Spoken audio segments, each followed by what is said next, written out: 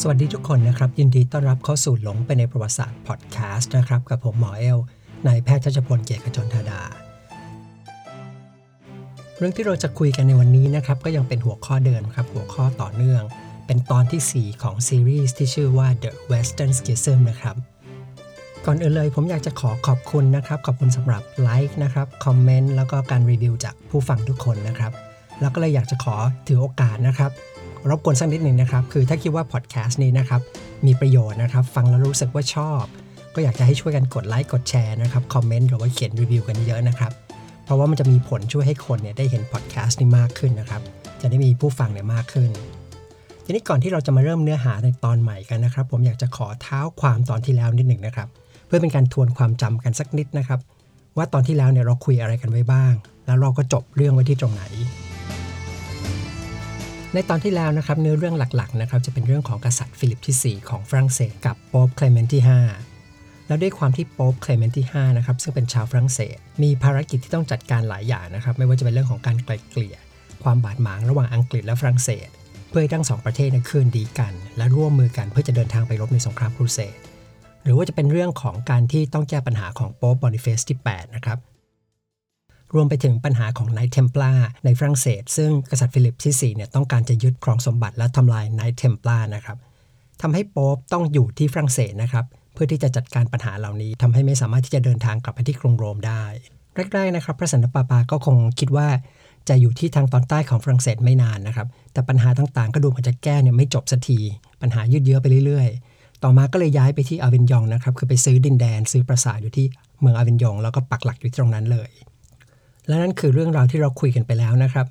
บสำหรับในเอพิโซดนี้นะครับเอพิโซดที่4นะครับตอนที่4นะครับเนื้อหาเนี่ยจะเปลี่ยนโฟกัสไปจากเดิมนะครับจะไม่มีเรื่องของกษัตริย์ฟิลิปที่4แล้วนะครับจะไม่มีพูดถึงความขัดแย้งระหว่าง2สถาบันคือสถาบันกษัตริย์และสถาบันศาสนาแล้วนะครับเหตุการณ์ที่จะคุยในเอพิโซดนี้นะครับเป็นเรื่องราวนะครับที่จะทำให้เกิดเหตุการณ์ที่เรียกว่าอาวินยองโป๊ปสำหรับเนื้อหานะครับก็จะโฟกัสไปที่เรื่องของความพยายามที่จะพยายามย้ายกลับไปที่กรุงโรมนะครับของพระสันตะปาปาและความพยายามนี้นะครับสุดท้ายจะนำไปสู่การเกิดความขัดแย้งนะครับทำให้เกิดโป๊ปขึ้น2พระองค์แล้วก็3พระองค์ในที่สุดเรื่องราวนะครับเริ่มต้นขึ้นหลังจากที่โป๊ปเคลเมนต์ที่5นะครับย้ายไปที่อาวินยองนะครับซึ่งอยู่ทางตอนใต้ของฝรั่งเศสจริงๆอาวินยองในตอนนั้นนะครับยังไม่ใช่เป็นส่วนหนึ่งของฝรั่งเศสนะครับเป็นดินแดนที่อยู่ในส่วนของที่เรียกว่าเป็น Holy Roman Empire นะครับก็คือทางของเยอรมันและทางโป๊ปเนี่ยก็ไปซื้อพื้นที่นี้มาซึ่งเป็นพื้นที่หรือว่าดินแดนที่อยู่ติดกับทางตอนใต้ของฝรั่งเศสทีนี้เมื่อโป๊ปเนี่ยเป็นชาวฝรั่งเศสนะครับคาร์ดินัลต่างๆที่เลือกขึ้นมาก็เลยเป็นชาวฝรั่งเศสไปด้วยนะครับสุดท้ายก็เลยกลายเป็นว่าตัวโป๊ปนะครับแล้วก็ทีมงานที่ทำงานทั้งหลายแหล่ก็เลยเป็นคนฝรั่งเศสไปทั้งหมดและด้วยความที่เป็นคนฝรั่งเศสก็อยากจะอยู่ใกล้บ้านนะครับความต้องการที่จะย้ายกลับกรุงโรมเนี่ยก็เลยมีน้อยลงจนเหมือนกับว่าความคิดนะครับหรือความพยายามที่จะย้ายไปที่กรุงโรมเนี่ยถูกลืมไปไม่ได้มีการพูดถึงกันมากนักแต่การที่โป๊ปนะครับซึ่งอย่างที่เราคุยกันมาตลอดก็คือนิยามก็คือเป็น Bishop of Rome นะครับไปอยู่ที่อาวินยองเนี่ยมันก็ทำให้ชาวคริสต์ทั่วยุโรปเนี่ยรู้สึกว่ามันเป็นสิ่งที่ไม่ถูกต้องนะครับรู้สึกอึดอัดหรือว่าไม่พอใจเพราะอย่างที่บอกตำแหน่งของโป๊ปนะครับมันก็เหมือนเป็นคนที่สืบทอดอำนาจมาจากเซนต์ปีเตอร์นะครับซึ่งถือว่าเป็นอพอสเซิลนะครับหรือว่าเป็นลูกศิษย์หรือเป็นสาวกของพระเยซูโดยตรงดังนั้นความเป็น Bishop of Rome มันไม่ใช่ที่มันมีความศักดิ์สิทธิ์ในตัวมันนะครับมันไม่ใช่ว่าโป๊ปอยากจะไปอยู่ที่ไหนก็อยู่ได้นะครับสำหรับคนไทยที่นับถือศาสนาพุทธนะอาจจะทำความเข้าใจยากนิดหนึ่งนะครับว่าความรู้สึกมันเป็นยังไงแต่ก็คิดว่าอาจจะเหมือนลักษณะที่ว่าถ้าสมมติเรามีพระสังฆราชนะครับแล้วก็พระสังฆราชพระองค์ใหม่ขึ้นมารับตำแหน่งเสร็จแล้วเนี่ยย้ายไปอยู่ต่างประเทศก็คงจะให้ความรู้สึกที่แปลกๆอยู่ดังนั้นนะครับการที่โป๊ปไปอยู่ที่อาวินยองเนี่ยก็เลยเป็นหัวข้อที่ชาวคริสต์ทั่วไปหรือชาวคริสต์ทั่วยุโรปเนี่ยสนใจกันมากนะครับมีคนออกมาวิพากษ์วิจารณ์กันเยอะมากนะครับมีคนเขียนถึงเหตุการณ์นี้นี่เยอะมากและหนึ่งในคนสำคัญที่เขียนถึงเหตุการณ์นี้นะครับก็มีชื่อว่าเพตราร์กนะครับซึ่งถ้าใครไม่เคยได้ยินชื่อนะครับเพตราร์กนี่ถือว่าเป็นบิดาของยุคฮิวแมนิซึมนะครับเป็นคนที่นำไปสู่ยุโรปเนี่ยเข้าสู่ยุคที่เรียกว่าฮิวแมนิซึมนะครับหรือว่ามนุษยนิยมนะครับถ้าไม่เคยได้ยินก็ไม่เป็นไรนะครับเพราะว่ามีโอกาสที่ผมจะทำคลิปนะครับหรือว่าทำเป็นพอดแคสต์เล่าเรื่องเกี่ยวกับยุคสมัยของฮิวแมนิซึมนะครับโดยเฉพาะในช่วงที่เราจะคุยกันเรื่องของยุโรปยุคเรเนซองส์สำหรับเรื่องในตอนนี้นะครับก็แค่จะบอกว่าเพตราร์กเนี่ยเขียนถึงเหตุการณ์นี้เอาไว้นะครับและเรียกเหตุการณ์นี้ไว้ว่า Babylonian Captivity of the Church นะครับ คำว่าบาบิโลนนี่ก็คือหมายถึงอาณาจักรบาบิโลนนะครับซึ่งก็คือเพตราเนี่ยพยายามเทียบให้เห็นเหตุการณ์นี้ว่ามันเป็นเรื่องราวที่ไม่ถูกต้องโดยที่เขานำเรื่องราวจากพระคัมภีร์นะครับพระคัมภีร์ของยิวเนี่ย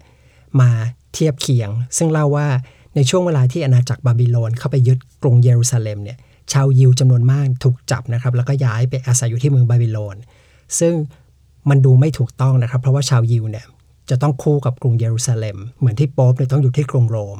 ก็เลยเทียบว่าการที่โป๊ปไปอยู่ที่อาวินยองเนี่ยมันเหมือนโป๊ปถูกจับไปอยู่ที่ฝรั่งเศสแต่ในหมู่ของคนที่ไม่ชอบที่สุดนะครับก็คงจะเป็นชาวโรมนะครับสำหรับเหตุผลว่าทำไมนะครับมันเป็นเรื่องของเศรษฐกิจครับเป็นเรื่องของปากท้องในช่วงสมัยนั้นนะครับในยุคนั้นนะครับอิตาลีเนี่ยยังไม่รวมเป็นประเทศมิลานเวนิสเจนัวหรือว่ากรุงโรมเนี่ยต่างก็เป็นรัฐอิสระที่ไม่ได้รู้สึกว่าตัวเองเป็นพวกเดียวกันไม่ใช่ประเทศอิตาลีนะครับและแต่ละรัฐเนี่ยก็จะมีการปกครองนะครับมีการดูแลเรื่องเศรษฐกิจของตัวเองมีการค้าขายกับรัฐอื่นๆแล้วก็แต่ละรัฐเนี่ยก็จะมีสินค้าที่มีชื่อเสียงของตัวเองที่จะทำการค้าขายส่งออกไปยังดินแดนต่างๆแต่ที่แปลกจะมีอยู่เมืองเดียวก็คือกรุงโรมครับเพราะกรุงโรมเป็นเมืองที่ไม่มีผลผลิตอะไรเลยที่เป็นเรื่องเป็นราวนะครับไม่มีสินค้าไม่มีการค้าขายที่จริงจังมากนัก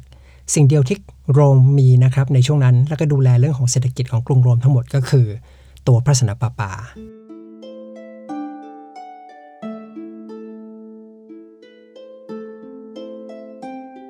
ด้วยความที่ศาสนาจักรในช่วงเวลานั้นนะครับมีความยิ่งใหญ่ค่อนข้างมากแล้วนะครับคณะทำงานของโป๊ปเนี่ยจะมีขนาดที่ใหญ่มากนะครับมีจำนวนคนทำงานเยอะมากๆก็เลยมีการจ้างงานเนี่ยเกิดขึ้นมากมาย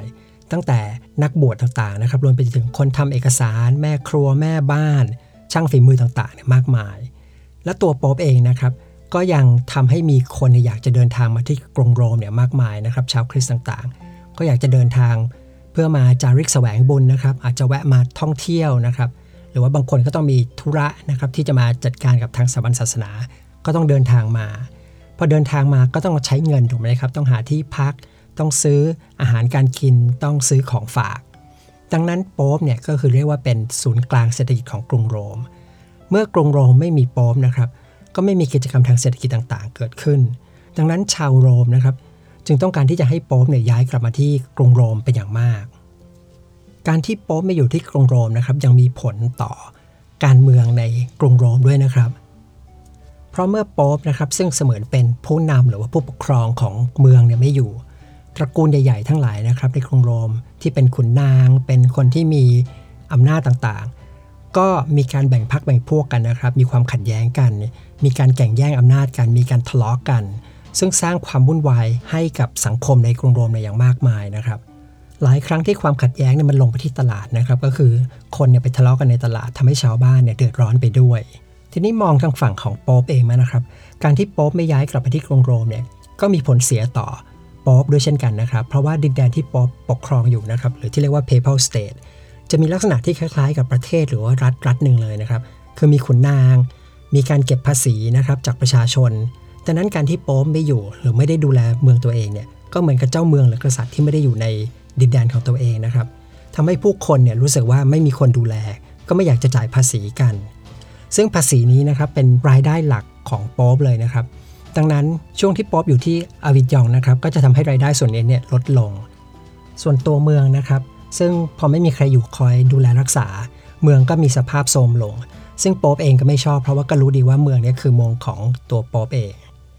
ทีนี้ตัวด้วยความที่พระสันตะปาปาเคลเมนต์ที่5นะครับดูจะไม่ได้สนใจเรื่องของการย้ายกลับสักเท่าไหร่ส่วนหนึ่งเพราะว่าตอนนั้นพระสันตะปาปาก็มีอายุมากแล้วนะครับแต่หลังจากที่สิ้นยุคสมัยของเคลเมนต์ที่5นะครับโป๊ปพระองค์อื่นๆที่ขึ้นมานะครับก็รู้ดีว่าโป๊ปเนี่ยจะอยู่ที่นี่ต่อไปเรื่อยๆไม่ได้นะครับเพราะว่ายังไงสุดท้ายเนี่ยก็ต้องกลับไปดูแล Papal State หรือว่าเมืองของตัวเองอยู่ดีก็เลยมีความพยายามที่จะย้ายกลับไปที่กรุงโรมเนี่ยหลายครั้งด้วยกันโป๊ปในช่วงเวลานี้นะครับซึ่งไม่น้อยเลยนะครับมีประมาณ10กว่าพระองค์เนี่ยและส่วนใหญ่จะเป็นชาวฝรั่งเศสนะครับแม้ว่าจะมีการพูดถึงการย้ายกลับไปบ้างนะครับแต่ไม่มีใครพยายามจะย้ายกลับจริงจังมากสักเท่าไหร่จนกระทั่งนะครับเวลาเนี่ยผ่านไปนานถึง60ปีคำถามหนึ่งนะครับที่เชื่อว่าหลายคนอาจจะสงสัยอยู่ว่าการจะย้ายกลับไปกรุงโรมเนี่ยมันจะไปยากอะไรนะครับทำไมถึงย้ายไม่ได้สักทีทำไมถึงไม่ยอมย้ายกลับกันไปสักทีนะครับทำไมจึงอยู่ที่อาวินยองซึ่งก็รู้ว่าหลายคนเนี่ยไม่พอใจนะครับหมายถึงมีกษัตริย์ในหลายประเทศนะครับแล้วก็นักบวชหลายคนจำนวนมากเนี่ยที่ไม่ชอบสถานะของโป๊ปที่อยู่ที่อาวินยอง สำหรับเหตุผลนะครับอย่างแรกเลยก็ที่คุยไปก่อนหน้านะครับก็คือว่าสมบัติต่างๆเนี่ยมันเยอะนะครับเหมือนออฟฟิศขนาดใหญ่ที่มีเอกสารมีเครื่องใช้เนี่ยมากมายแล้วก็ไม่ใช่แค่ของโป๊ปคนเดียวแต่ว่าของคาร์ดินัลทั้งหลายด้วยและคาร์ดินัลแต่ละคนก็ยังมีผู้ติดตามอีกมากมายนะครับเพราะฉะนั้นเรื่องของการขนย้ายของเนี่ยก็เป็นเรื่องที่ค่อนข้างยากอย่างที่2นะครับหลายครั้งเนี่ยมันมีการพยายามย้ายกลับไปนะครับคือกลับไปที่กรุงโรมแล้วนะครับแต่ไปเจอปัญหาการเมืองของตระกูลใหญ่ๆในกรุงโรมตัวอย่างเช่นหลังจากที่60ปีผ่านไปนะครับโป๊ปเออร์แบนที่5เนี่ยซึ่งเป็นชาวอิตาลีก็ได้เดินทางกลับไปที่กรุงโรมนะครับซึ่งถือว่าเป็นโป๊ปพระองค์แรกเลยนะครับที่กลับไปเหยียบแผ่นดินโรมันนะครับแผ่นดินกรุงโรมนับตั้งแต่โป๊ปย้ายไปที่อาวินยองแต่พอกลับไปถึงนะครับก็เจอปัญหาเรื่องของการเมืองปัญหาเรื่องของกบฏที่เกิดขึ้นใน Papal State แล้วก็ยังโดนการกดดันจากคาร์ดินัลชาวฝรั่งเศสทั้งหลายนะครับที่ไม่อยากให้โป๊ปย้ายกลับไปที่กรุงโรมสุดท้ายนะครับโป๊ปเออร์แบนที่5เนี่ยก็เลยต้องเดินทางกลับที่ฝรั่งเศสอีกครั้งหนึ่งเหตุผลที่3นะครับเหตุผลที่ทำให้ย้ายกลับไปยากเนี่ยเพราะว่าอังกฤษกับฝรั่งเศสเนี่ยก็ยังรบกันอยู่นะครับแล้วก็มีการรบเกิดขึ้นเรื่อยๆโดยเฉพาะในสงครามที่ปัจจุบันเรารู้จักกันในชื่อว่าสงคราม100 ปีนะครับหรือว่า100 years war ซึ่งทำให้พระสันตะปาปาเออร์แบนที่5นะครับจำเป็นต้องเดินทางกลับมาที่ฝรั่งเศสอีกครั้งเพื่อมาไกล่เกลี่ยแต่เมื่อโป๊ปเออร์แบนที่5นะครับเดินทางกลับมาถึงที่อาวินยองได้ไม่กี่วันก็มรณภาพไปนะครับสุดท้ายนะครับหลังจาก70ปีผ่านไปคือในปีคริสตศักราช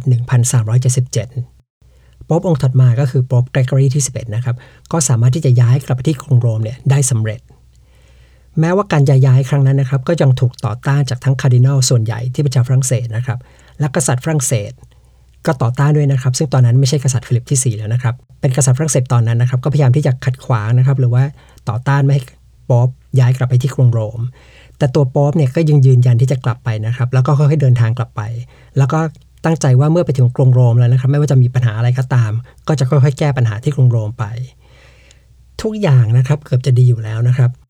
พระสันตะปาปาเกือบจะย้ายกลับไปที่กรุงโรมได้สำเร็จนะครับและทุกอย่างจะกลับไปเป็นเหมือนกับสภาพที่ควรจะต้องเป็นแต่ปัญหามันมีเหตุการณ์หนึ่งเกิดขึ้นครับเหตุการณ์นั้นก็คือว่าโป๊ปเกรกอรีที่11มรณภาพคือหลังจากที่เดินทางมาถึงกรุงโรมได้ไม่นานนะครับโป๊ปเกรกอรีที่11ก็ล้มป่วยลงหลังจากที่กลับมาถึงกรุงโรมได้ประมาณ4 เดือนก็มรณภาพลงไปทำให้ตัวโป๊ปเกรกอรีที่11นะครับซึ่งย้ายกลับมาสำเร็จเนี่ยก็ไม่มีโอกาสที่จะทำให้รัฐของโป๊ปหรือ Papal State ที่กรุงโรมเนี่ยมีเสถียรภาพนะครับคือยังไม่สามารถที่จะลงหลักปักฐานได้อย่างถาวรนอกเหนือไปจากนั้นนะครับคาร์ดินัลจำนวนมากของพระองค์เนี่ยก็ยังเป็นชาวฝรั่งเศสอยู่ดังนั้นเมื่อโป๊ปเกรกอรีที่11มรณภาพไปนะครับคณะของคาร์ดินัลก็เลยเลือกโป๊ปพระองค์ใหม่ขึ้นมาแทนแต่การเลือกโป๊ปครั้งนี้นะครับจะมีความต่างไปจากทุกครั้งอย่างที่เคยคุยกันไปก่อนหน้านะครับว่าเมื่อกรุงโรมไม่มีโป๊ปนะครับกรุงโรมก็แทบจะไม่เหลืออะไรที่จะทำให้เศรษฐกิจดำเนินไปได้เลยไม่มีการค้าไม่มีสินค้าส่งออกไม่มีคนมาเที่ยวไม่มีคนเดินทางมาจาริกแสวงบุญดังนั้นการเลือกโป๊ปพระองค์ใหม่นี้นะครับจึงมีความสำคัญต่อชาวโรมมากก็เลยเกิดมีม็อบของชาวโรมจำนวนมากบุกมาที่พระราชวังของโป๊ประหว่างที่กำลังคัดเลือกโป๊ปพระองค์ใหม่กันอยู่ม็อบเนี่ยต้องการมาที่จะกดดันนะครับให้เลือกโป๊ปองค์ใหม่เนี่ยเป็นชาวโรมปกตินะครับในการเลือกโป๊ปจะเลือกจากเหล่าคาร์ดินัลทั้งหลายนะครับจะมียกเว้นบางกรณีบ้างเท่านั้นอย่างที่เราคุยกันไปแล้วนะครับตัวอย่างที่เห็นก็คือโป๊ปเซเลสตินที่5ในเอพิโซดแรกนะครับแล้วก็โป๊ปเคลเมนต์ที่5ซึ่งไม่ใช่คาร์ดินัลนะครับจะเป็นคนนอกซึ่งถูกเลือกเข้ามาเพื่อว่าแก้ปัญหาบางอย่างที่คาร์ดินัลไม่สามารถที่จะแก้ได้แต่ด้วยความที่โป๊ปองค์ก่อนๆนะครับเป็นชาวฝรั่งเศสต่อเนื่องกันมาหลาย10 ปีนะครับทำให้เหล่าคาร์ดินัลทั้งหลายเนี่ยก็เป็นชาวฝรั่งเศสไปด้วยไม่มีคาร์ดินัลที่เป็นชาวโรมที่จะสามารถเลือกมาเป็นโป๊ปพระองค์ใหม่ได้แต่ว่าเมื่อโดนม็อบกดดันเอามากๆนะครับแล้วก็ไม่ใช่แค่กดดันเล็กน้อยนะครับคือม็อบเนี่ยมาปิดล้อมพระราชวังของโป๊ปนะครับม็อบบางส่วนเนี่ยอยู่ข้างนอกพระราชวังคอยตะโกนนะครับตะโกนกดดั